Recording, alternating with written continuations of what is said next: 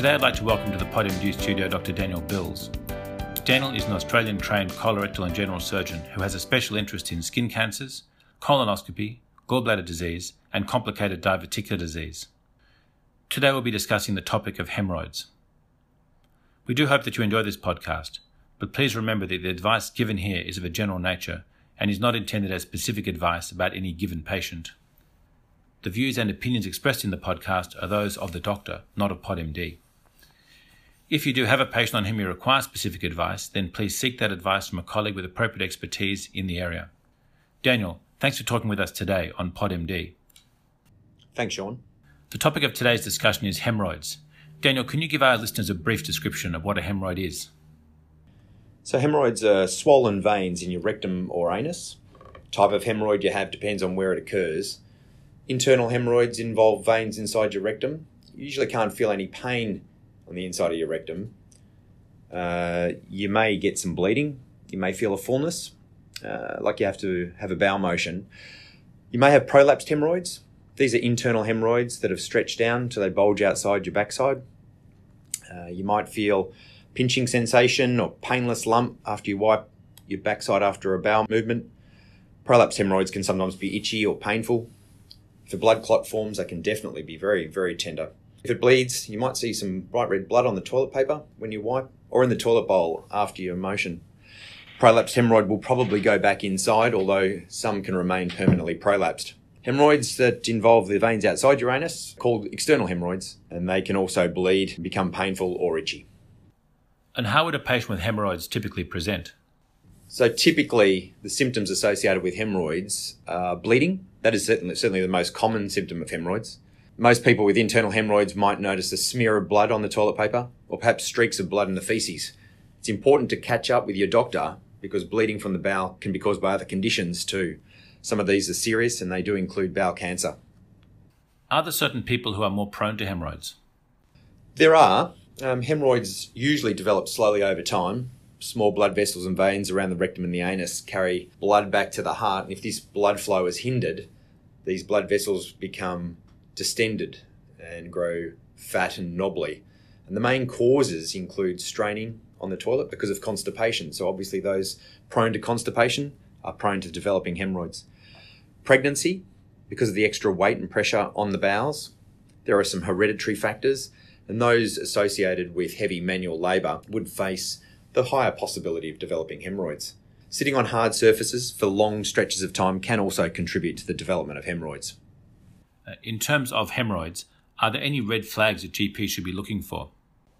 It is important to have bleeding from the gastrointestinal tract investigated. Many times people come complaining of hemorrhoids when in reality there's something else. Is it a fissure, a polyp, or even a cancer causing their symptoms?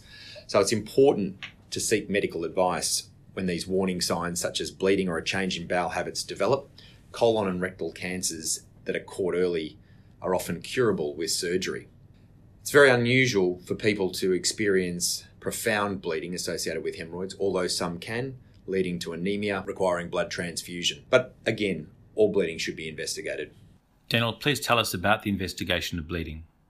Thanks, Sean. Definitely bleeding is a major concern. It may be as innocent as simple hemorrhoidal bleeding, but again, there may be underlying more sinister pathology. Patients may often complain of pain associated with their hemorrhoids, and whilst this will not lead to their demise, it certainly can cause quite a disruption to their life. It should be investigated. Pain and bleeding are the important symptoms to look out for. And what are the treatment options available for patients with symptomatic hemorrhoids? There are a number of different treatments that we use to manage hemorrhoids. Everything from simple prevention of constipation right through to surgical excision of the hemorrhoids. Each is used with particular state or stage of hemorrhoid, and it is important to note that we can escalate treatment. We often start with simple preventative strategies, increasing fibre in the diet, whole grain bread, cereals, avoiding low fibre foods, drinking plenty of fluid and regular exercise. Some people require laxatives, but using them only sparingly. If people do develop pain and prolapse, then salt baths, the use of ice packs, simple analgesics, and sometimes topical treatments such as creams like Sceriproct or Proctosetal As far as surgical interventions are concerned, we can band, inject, staple, excise. And in these instances, there is the chance that we will undertreat initially in an attempt to avoid discomfort to the patient. The chance of actual recurrence following a surgical excisional procedure is very, very small. That's quite a range of treatments, Daniel. Are there any that you regard as superior? For me, Sean, I personally am a believer in using the bands, stapling and excision. They're the three modalities which I would stand behind. Daniel, thanks again for your time today in the PodMD studio. To sum things up for us, could you please identify the three key take-home messages from today's podcast on hemorrhoids?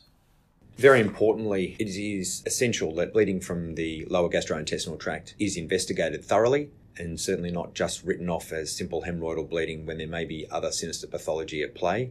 That we can treat hemorrhoids quite effectively without too much in the way of pain and discomfort. And the other important take-home message is that simple preventative strategies such as increasing fibre in the diet and hydration can actually lead to significant improvement in symptoms to avoid surgical intervention. Thanks again for your time and the insights that you've provided. Appreciate that, Sean.